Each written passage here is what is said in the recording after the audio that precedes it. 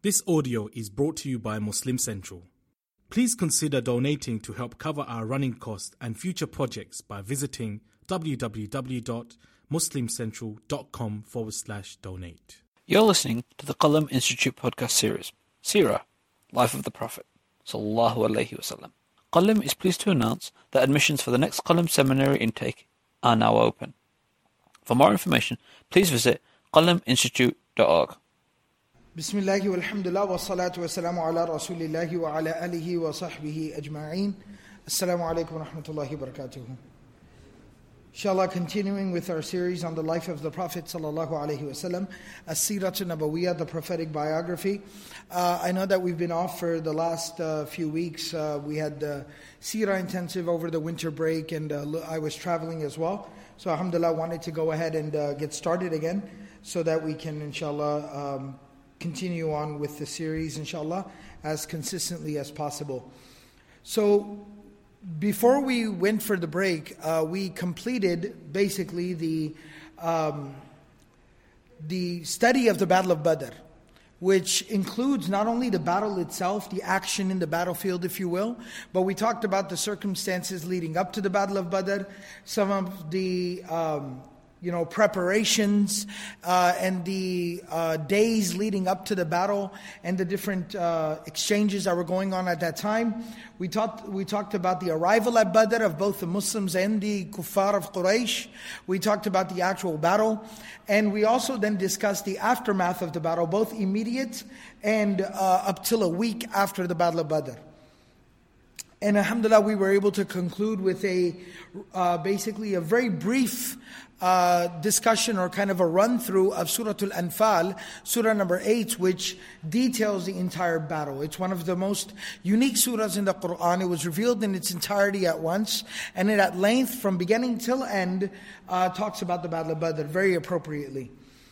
So what we're going to start with, inshallah, in this session is talking about the remainder of the second year of Hijrah. So again, in case somebody might not recall, the Battle of Badr happened in the second half of the second year of the Prophet ﷺ's residence in the city of Medina.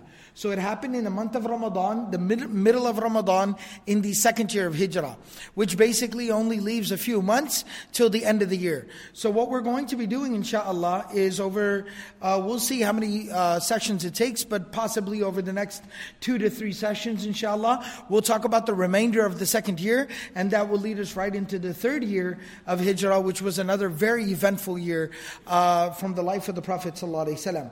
What we're going to be talking about today is a major event from the personal life of the Prophet ﷺ, and therefore it's a major event for all Muslims when studying the life of the Prophet ﷺ. And this happened about a month after the Battle of Badr. So if you recall, we talked about a week or so after the Battle of Badr was over, the Prophet ﷺ, in the next week or two, he was handling the issue of the prisoners that were taken at the Battle of Badr. Now, one of the prisoners that was taken was Abu al-As. Abu al-As was the son-in-law of the Prophet ﷺ. He was married to the eldest daughter of the Prophet ﷺ, Zainab, radiyallahu ta'ala anha, Zainab bintu Rasulillahi sallallahu alayhi wasallam. So the Prophet, Abu al-As at this particular time was not Muslim. And the Prophet ﷺ, once he was captured, Zainab radiallahu ta'ala anha, the daughter of the Prophet ﷺ, she sent a necklace to ransom her husband, because everyone was sending some type of wealth or money to secure their release.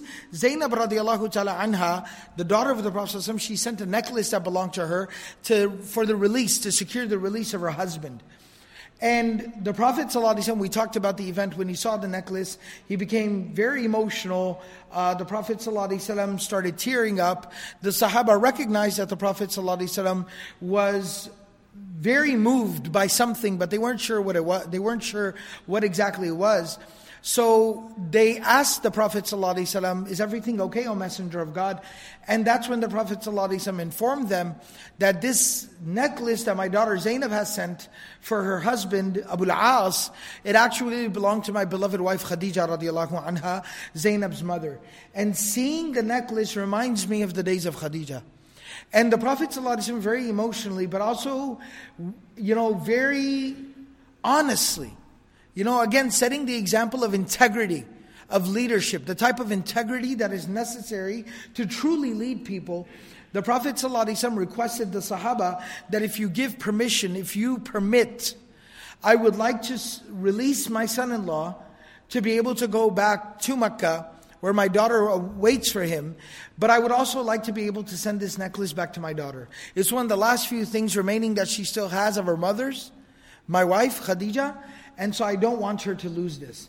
And of course the Sahaba radiallahu anhum wouldn't, even think twice about something like this at the request of the Prophet ﷺ. But it goes to show you, the Prophet ﷺ, instead of issuing a command or an edict, the Prophet ﷺ sought permission and sought counsel from the companions. So at that time, but the Prophet ﷺ, again if you recall, discussed one thing with Abu al-As. He said that my daughter Zainab, number one, she is a believer, mu'mina, muslima, she is a believer. She's a Muslim.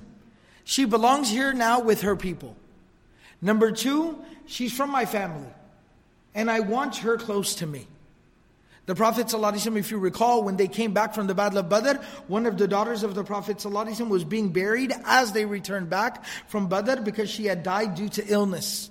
She was one of the people who had made the migration to Habasha, Abyssinia.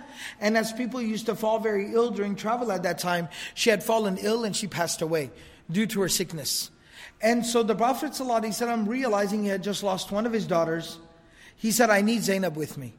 So I will release you on one condition, that you will send my Zainab to me. And Abu al-As agreed. He said, I understand. And so when Abu al-As returned back to Mecca, the Prophet ﷺ said, my people, I will send someone to bring Zainab to Medina. Obviously, Badr has just happened though. Alright, Badr has just happened. And the Muslims had a very huge victory.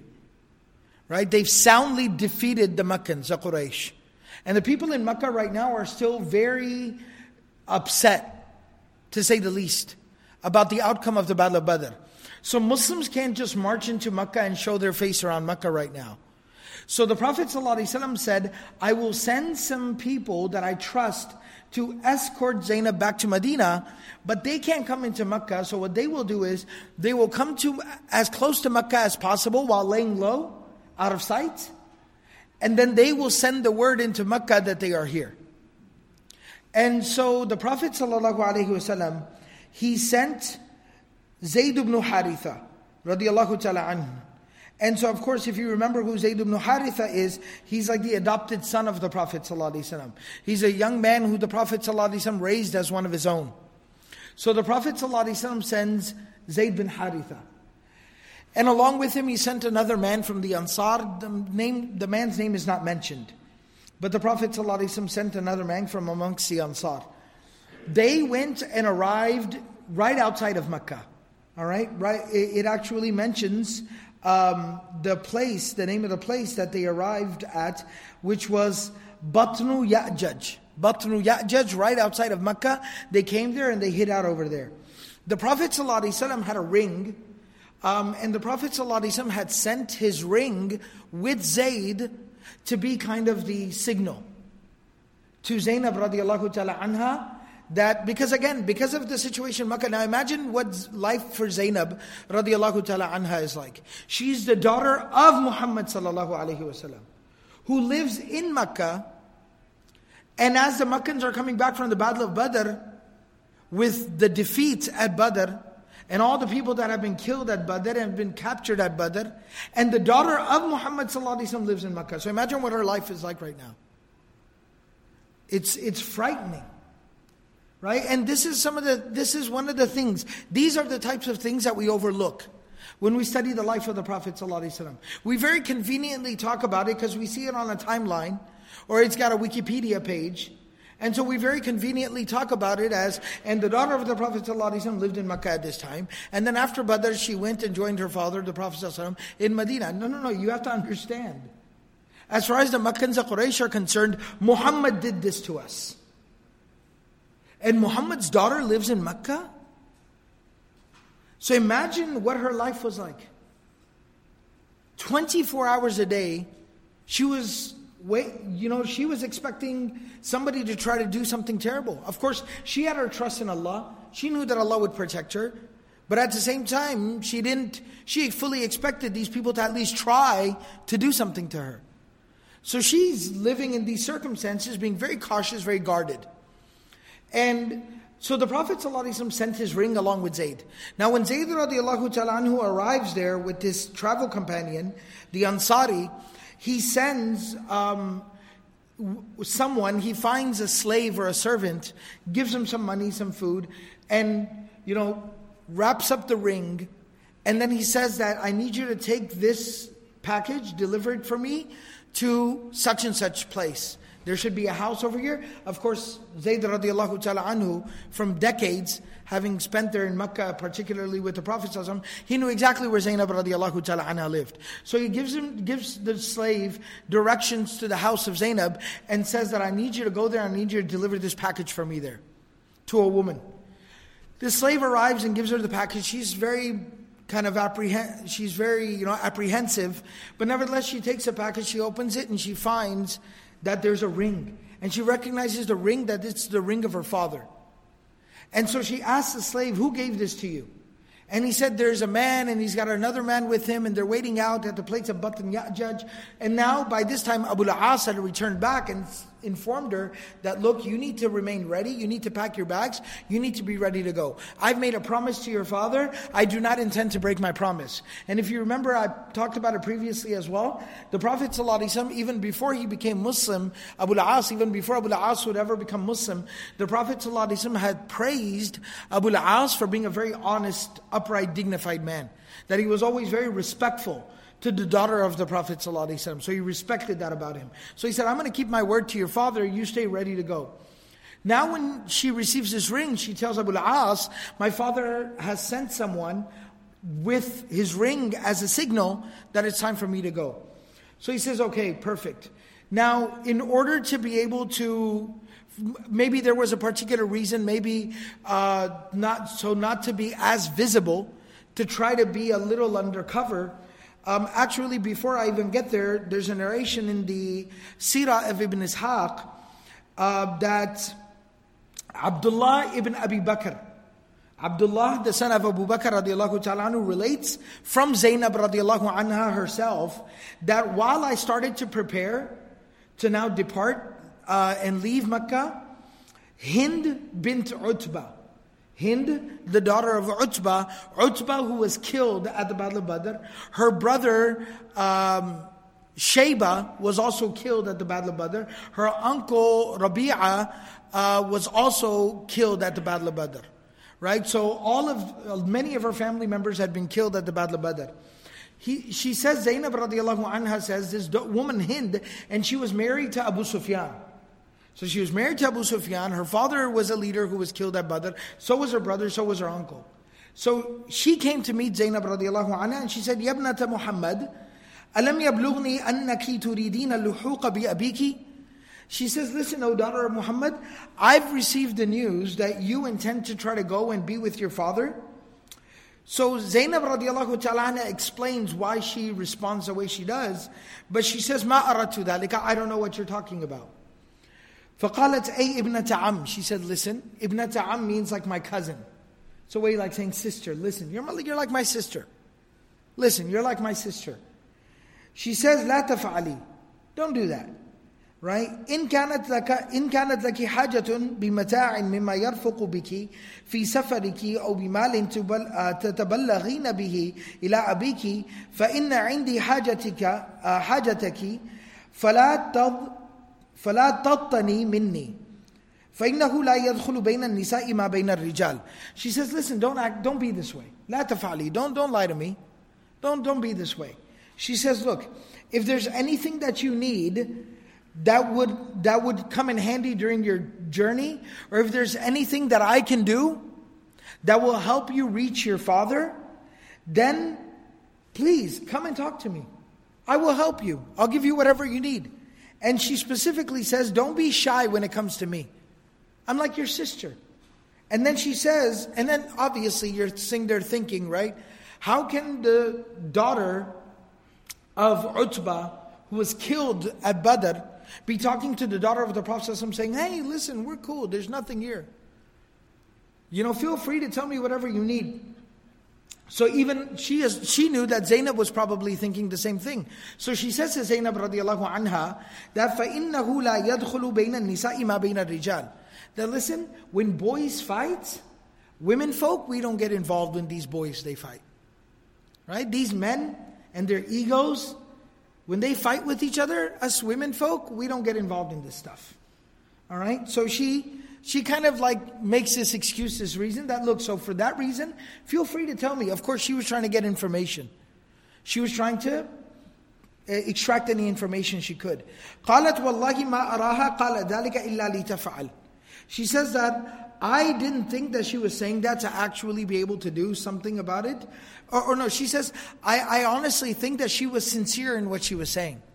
Zainab radiallahu ta'ala anha says, I honestly think that she was sincere about what she was saying. Because good people oftentimes expect and see the best in other people. So she says, I think that she was being sincere, لَكِنِّي خِفْتُهَا. But I still had to be careful. I had to be careful. فَأَنْكَرْتُ أَنْ أَكُونَ أُرِيدُ ذَلِكَ. So I completely denied, any knowledge of what she was talking about. I don't know what you're talking about. I don't know what you're talking about. Just to protect myself from any potential harm. Nevertheless, now that she's prepared, the ring has been sent by Zayd. She knows that her father has sent somebody to get her and bring her to Medina. They decide for her to go to the meeting place. Now, to try to not be too visible, that they see Abu al-As going, taking his wife, and they start to become suspicious. So the brother of Abu al-As, which his name was Kinana ibn Rabi'. Kinana ibn Rabi'. Kinana, who was the brother-in-law of Zainab radiallahu anha, he took her. So she got on a camel, and they had what's called the hodaj, almost like a canopy on top of the camel. So she was riding inside of that, and typically when women folk would travel, they would travel inside of that as well, to give them a little bit more privacy and make them comfortable. And further on top of that, it would conceal her identity. So somebody would think, Kinana's taking his own family somewhere. Right? And they could go that way undercover. So Kinana's carrying some weapons. Kinana ibn Rabi', he's known as being an archer. So he had his quiver, he had his bow and his quiver full of arrows, he had all that with him. They start going, but the problem was that they started going during the daytime. It was daytime and they decided to go ahead and go. Because they figured this was good enough of a cover. The problem was, تَحَدَّثَ بِذَلِكَ رِجَالٌ مِّن قُرَيْشٍ. Some way, somehow, the word had gotten out, probably through Hind at that time, that the daughter of the Prophet ﷺ is trying to leave. The daughter of Muhammad is trying to escape. And so some men showed up to intercept her on her way. The first one who approached her, his name is Habbar ibn al-Aswad. Habbar ibn al-Aswad. He saw Kinana taking a camel, and there was that canopy on top of the camel. So he pulled out a spear that he had, and he launched his spear straight into the canopy. And it struck Zainab radiallahu ta'ala anha in her belly, and she was pregnant at that time. Ibn Ishaq mentions in his Seerah that she was pregnant. And immediately, it's mentioned she was very severely injured. So Kinana sat the camel down right away and basically crouched down, got into position, pulled out his arrow, and, got ready to launch arrows. And he said, Wallahi la yadnu minni rajulun illa wada'tu fihi sahman. He said, the next guy who takes a step, I'm going to plant an arrow in him. The next person who moves is going to get an arrow planted in him. And so now you have this situation that's become extremely tense. So now it becomes somewhat of a standoff. Some of these men with Habbar who have showed up are now standing, they're standing their ground, trying to advance. They know Kinana is an expert archer and he's got his arrows locked and ready. And he's like, the next guy who moves a muscle, I'm going to kill him. And this whole standoff occurs. People are starting to, congregate and yell and scream and run around. Panic is starting to ensue. Abu Sufyan finds out about this. And so Abu Sufyan comes running, and there's some people with him. They arrive in a hurry. Abu Sufyan says, Ayyuha rajul, to Kinana, Ayyuha rajul, kuffa anna nablaka hatta nukallimak. He says, puts his hands up and he says, please put down the arrow. Let me speak to you. I'm not one of them. I'd like to talk to you. Put down the arrow. And so Abu Sufyan comes, and so the Kinana puts his arrows down. So Abu Sufyan comes and stands to him and he says, Innaka lam tusib. He says that the mistake is yours. Now here you see a little bit about Abu Sufyan. No doubt, Abu Sufyan led the army that we will talk about in the 5th year of Hijrah. Abu Sufyan led the army in the Battle of the Trench. Right? So there were indiscretions on Abu Sufyan's part. But we also know that Abu Sufyan would become Muslim later on. At the time of Fath Makkah and the conquest of Makkah in the 8th year. So, but you kind of see this intelligence on the part of Abu Sufyan, and disagreements are disagreements, but you even see a certain sense of decency on the part of Abu Sufyan. So Abu Sufyan tells him, he says, Innaka lam tusib. He says, Kinana, the mistake is yours. The mistake is yours. What they did is wrong, but you made the first mistake. He said, Kharajta bil mar'ati ala ru'us an-nasi alaniyatan. You leave in broad daylight with this woman. In broad daylight, you're marching out of Makkah. وَقَدْ عَرَفْتَ مُصِيبَتَنَا وَنَكْبَتَنَا. You know what happened. Badr happened. We were defeated. You know the humiliation that we've suffered because of Badr. وَمَا دُخِلَ عَلَيْنَا مِن مُحَمَّدٍ. And how they blame Muhammad for everything that happened in Badr. فَيَظُنُّ النَّاسُ إِذْ خَرَجْتَ بِإِبْنَتِهِ إِلَيْهِ عَلَانِيَةً عَلَى رُؤُوسِ النَّاسِ مِن بَيْنِ أَظْهُرِنَا أَنَّ ذَلِكَ عَنْ ذُلٍّ أَصَابَنَا. People have made up their mind that if you leave in broad daylight with the daughter of Muhammad sallallahu alaihi wasallam to deliver her to him, that this will be insult to injury.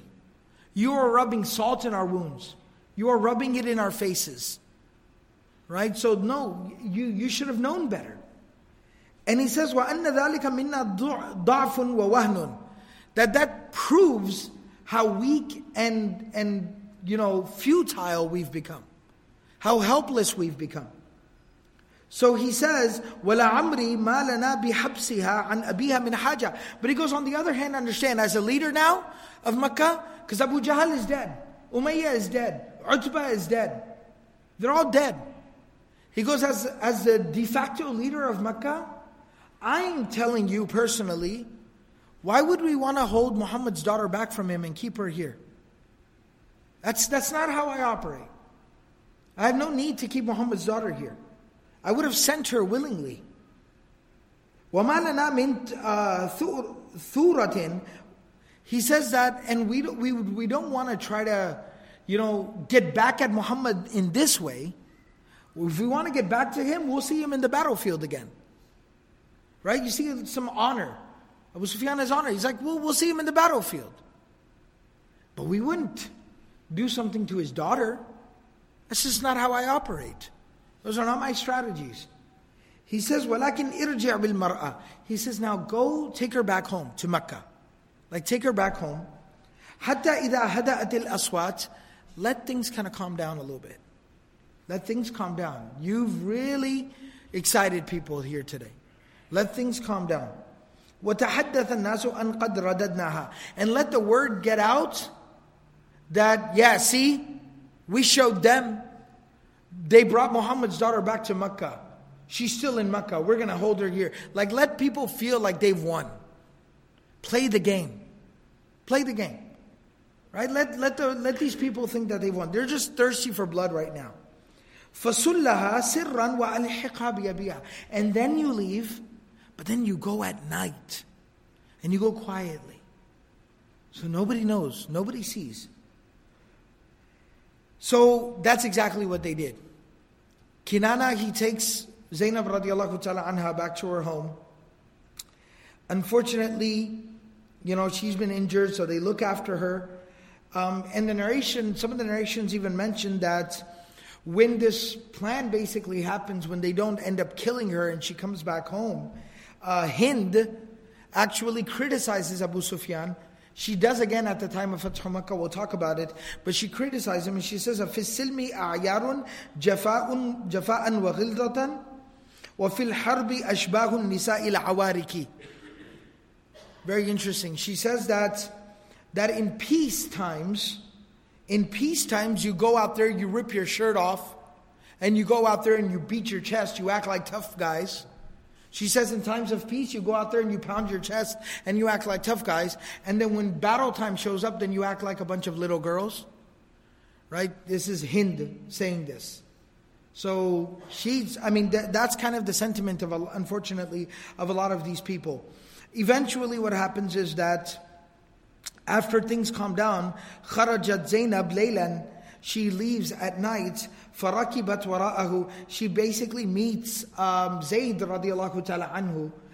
Zayd radiallahu ta'ala anhu is like a brother to Zainab, right? Because he was adopted by the Prophet sallallahu alaihi wasallam. And of course, we know that the ayat of Surah Al-Ahzab would come later, which would say that, fine, the Prophet sallallahu alaihi wasallam adopted him, took care of him, but that doesn't make him a biological son of the Prophet sallallahu alaihi wasallam. But nevertheless, this is before the revelation of those verses. So at this particular time, as far as they were concerned, Zainab radiallahu ta'ala anha's relationship with Zayd was like that of a brother and a sister. They were very, very close. Right? Because they had both been amongst the older children throughout the entire mission of prophethood. So they had suffered and struggled together. So Zayd radiallahu ta'ala anhu receives her there and takes her back to Medina.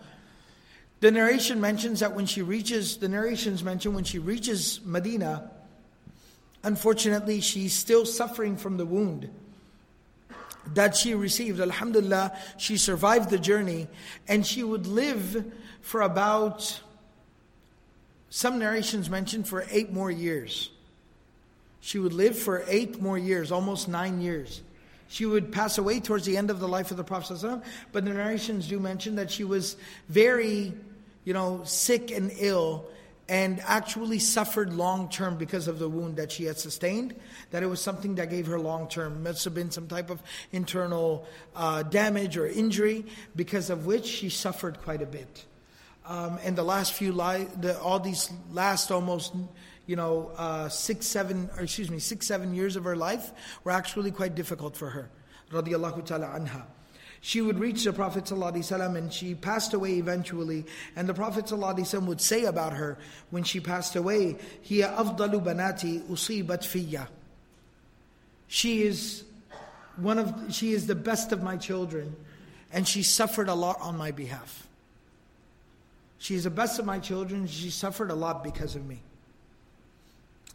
And the narrations mention that Zainab radiallahu ta'ala anha, when she reached the Prophet sallallahu alaihi wasallam, so it mentions that right before the Fathu Makkah, right before the conquest. So what happened with her husband now, Abu al-As? Abu al-As, he returned back. So he stayed in Makkah. So Zainab radiallahu ta'ala anha goes to Medina. Abu al-As, the husband, remains in Makkah, and he is not Muslim at this time. I'm going to fast forward quite a bit, just while we're on the topic of Zainab radiallahu ta'ala anha, to just kind of complete her narrative at least. That her husband, Abu al-As, he remained in Makkah and had not accepted Islam yet. Not a little while before the conquest of Makkah happened, sometime before the conquest of Makkah, and in the 6th year of Hijrah, so basically, the event I'm about to share with you is about a year or so after the revelation of Surah Al-Mumtahina. In Surah Al-Mumtahina, Allah subhanahu wa ta'ala made it forbidden for Muslim women to be married to non-Muslim men. It was now forbidden for Muslim women to be married to non-Muslim men. So at this particular time, if there were any pre-existing relationships between Muslim women and non-Muslim men, they were given some time to be able to kind of dialogue and discourse and figure things out, if they could figure things out, in terms of the men coming to Islam. But if they eventually did not come to Islam, then they were separated. And so this is after a year or so after the revelation of these verses. What happens is that Abu al-As is traveling with a business caravan for business. They're passing by not too far from Medina, and some Muslims, because they're not sure exactly who these people are and what their intention is, because keep in mind, a lot of times the Meccans and the Quraysh would come and would spy and raid sometimes some of the Muslim people as well. So some of the Muslims, they went and they captured the caravan, and they basically went and captured the caravan. Abu al-As was able to escape. He was not captured along with the rest of the caravan. So he comes to Medina. He arrives in Medina by nighttime. And he inquires, where is Zainab? Looking for his wife. Where is Zainab? So somebody tells him exactly where he can find Zainab radiallahu anha. He goes to her at night and says, here's my situation. I was traveling, my caravan was captured, I was able to escape. I need some type of protection. I don't know what's going on, in case this is going to lead to some type of conflict. I just want to make sure that I have protection. Zainab radiallahu ta'ala anha says, I grant you protection. The next morning when the Prophet ﷺ comes for the Fajr prayer, and of course, at the time of the Prophet ﷺ, not just the men, but the women also used to come for Salah 5 times a day, and the women would come even for the Fajr prayer. Zainab radiallahu ta'ala anha, who was amongst the women who came to pray that morning, Sarakhat min suffatin nisa. She spoke up from the section, the women would pray behind the men, so she spoke from behind the men, from the women's section, and she said, Ayyuhan nas, O people, inni qad ajartu Abu al-As ibn al-Rabi'. I have given protection to Abu al-As ibn al-Rabi'. Meaning I have given him protection. He is under my protection. So if any of you come across Abu al-As and say, hey, that's a Meccan, that's a Qurayshi, what's he doing in Mecca? What's he doing in Medina, excuse me? So know that I have given him protection. Don't lay a hand on him. The Prophet ﷺ, he turns around, faces the people, and he says, Ayyuhan nas, hal sami'atum alladhi sami'atu? Did you hear what I heard? Did you hear what I heard? Meaning you heard it for yourself. They said yes. قالوا نعم. The Prophet ﷺ said, أما والذي نفس محمد بيده ما علمت بشيء حتى سمعت ما سمعتم. I did not know anything about it until I just heard when you heard. Meaning this is the first time hearing about this. But وَإِنَّهُ يُجِيرُ عَلَى الْمُسْلِمِينَ أَدْنَاهُمْ.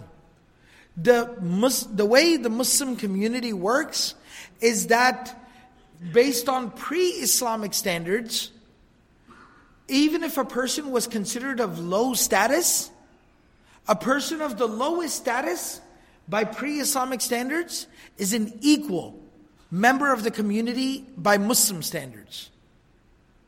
And so the lowest person in society can grant anyone protection, and their protection will be recognized and respected by everyone else. So, meaning he's not saying that Zainab radiallahu ta'ala anha is of low standard, he's just saying that anyone can give anyone protection. And we respect it. So this is not me giving Abu al-As protection, even though I agree with it, but my daughter has given him protection, and I respect it, and all of you should respect it. And so Abu al-As receives protection. The Prophet ﷺ then, goes to Zainab. They sit down, and he talks to Zainab. He says, Ay bunayya. He says, listen, my beloved daughter, akrimi mathwahu. Honor him. Show some hospitality. Be good. He says, however, wala yakhlusanna ilayki. However, be careful, because right now, as things stand, with him not being Muslim yet, he cannot be your husband. So don't be under the assumption that you are still married based on your previous, your previous relationship, because the ayat of the Quran have come and he is not your husband right now. So please maintain certain limitations with him. Right? And again, you see the Prophet ﷺ and the relationship he has with his daughter, and how frankly he's speaking about this with her. And فَإِنَّكِ لَا تَحِلِّينَ لَهُ, because you are not his wife right now. So the Prophet ﷺ then sent the word, okay, who captured this caravan? And when he was told, the Prophet ﷺ told them to return everything back. He said that, look, these people were not passing through here with any type of malicious intent. So please return everything back. Everything was returned back. Abu al-As was able to get the rest of the caravan and all the goods. He takes it back to Mecca. He delivers the goods and the investments back to everyone, whoever had invested anything or sent anything or was receiving a delivery. He gave everyone everything that they were supposed to get. And then he said, Ya ma'ashara Quraysh, hal baqiya li ahadin minkum indi malun lam ya'khudhu? Does anyone else have anything left that I owe to them? They said, no, everything is good. فَجَزَاكَ اللَّهُ خَيْرًا. They all said, thank you very much, it's all good. وَقَدْ وَجَدْنَاكَ وَفِيًّا كَرِيمًا. You were very honest and you fulfilled whatever trust we had. He said, good. فَإِنِّي أَشْهَدُ أَن لَا إِلَهَ إِلَّا اللَّهُ وَأَنَّ مُحَمَّدًا عَبْدُهُ وَرَسُولُهُ. He says, good, because I believe in Allah and Muhammad as a messenger of Allah. Sallallahu alayhi wa sallam. And he said, وَاللَّهِ مَا مَنَعَنِي عَنِ الْإِسْلَامِ عِنْدَهُ إِلَّا تَخَوُّفُ أَن تَظُنُّوا أَنِّي إِنَّمَا أَرَدْتُ أَنْ آكُلَ أَمْوَالَكُمْ. He says that I would have accepted Islam right there in Medina when Muhammad sallallahu alaihi wasallam showed me the, honesty and the integrity that he showed me. I would have accepted Islam right then and there. However, I was mindful or fearful of the fact that if you received, I would have still come and given you your amana. But if you would have heard the news that I became Muslim, you would have thought that I only did it to be able to stay there in Medina and keep all your stuff. So he says, فَلَمَّا أَدَّاهَا اللَّهُ إِلَيْكُمْ وَفَرَغْتُ مِنْهَا أَسْلَمْتُ. Now that I've given you what you owe, what's owed to you, what I owe you, now I have accepted Islam. And then he left Mecca, هَاجَرَ وَلَحِقَ بِرَسُولِ اللَّهِ صَلَّى اللَّهُ عَلَيْهِ وَسَلَّمَ بِالْمَدِينَةِ مُسْلِمًا. Then he left Mecca, went to Medina, and arrived in Medina as a Muslim. And then the narrations mention that the Prophet ﷺ joined him together with his daughter Zainab. That the Prophet ﷺ approved of their marriage with his daughter Zainab. There's a little bit of difference of opinion based on the difference in narration. One of the narrations specifically mentions the Prophet ﷺ approved, now by him being Muslim, approved of their previous marriage. He said, your previous marriage is now valid, now that you have accepted Islam. And therefore, that is the opinion of some of the scholars. That if a man and a woman were married, and the woman accepts Islam, and the man has not become Muslim yet, they have some time to be able to figure things out. If after some time he does not accept Islam, the duration is discussed. How much time is that? One thing that's very interesting that you have to understand about the nature of the Sharia.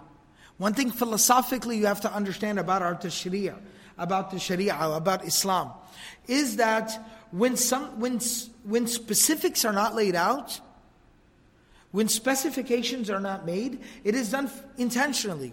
Philosophically speaking, it's done intentionally, deliberately. Because we're supposed to try to handle that situation as best as we can and as appropriate to our context. But sometimes specifics are laid out. Salah, there's no ambiguity about it. There are 5 prayers in a day. There are 2, 4, 4, 3, 4 fara'id, 5 times throughout the day. The timings of the prayer are laid out. Done deal. Zakat percentages are laid out. Done deal. Alright? Fasting in the month of Ramadan, specifics are laid out. Done deal. Right? Certain things are specifically laid out. The nikah contract is specifically laid out. Ijab, qubul, mahar, shahidan. You have to have the proposal, the acceptance of the proposal. You have to have the gift, the marriage gift from husband to wife, and a minimum of 2 formal witnesses. Specifically laid out. So some things Sharia, Islam very specifically lays out so that there's no ambiguity, there's no confusion. It's specific. Sometimes those specifics are not laid out, so that we handle them to the best of our understanding and our social context. So some classical fuqaha, classical scholars said the time duration that they have to try to see if he will come to Islam so they can maintain their family is the duration of the iddah, the waiting period after divorce, which would be 3 months. So 3 months is an appropriate enough time for them to figure things out. However, that's just an extrapolation. That's called ijtihad. It's an extrapolation, right? Scholars have made that conclusion based on certain, things that they saw. However, it's not conclusive by any means, shape, way, or form. And we shouldn't treat it as being conclusive. That shows our narrow-mindedness and our lack of critical thinking. All right, so consulting with scholars in a particular region, in a particular social context, in a culture, and understanding what is appropriate. And sometimes it might even vary from case to case, from person to person.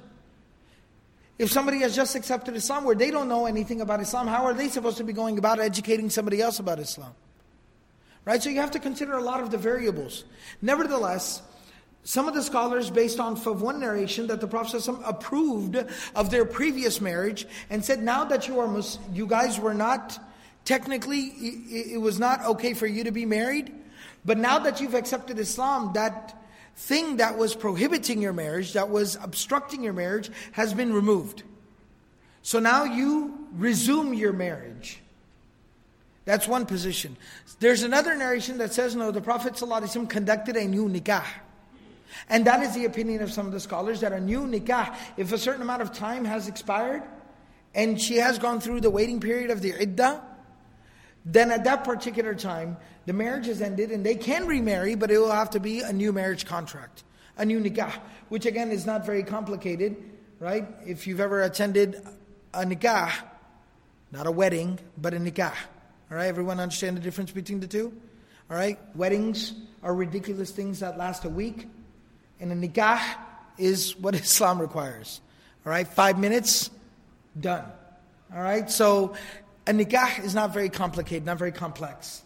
All right, so it's not very difficult. So as a precaution, a nikah, the general recommendation of the fuqaha is a nikah should be done in that situation. Nevertheless, there's a couple of narrations.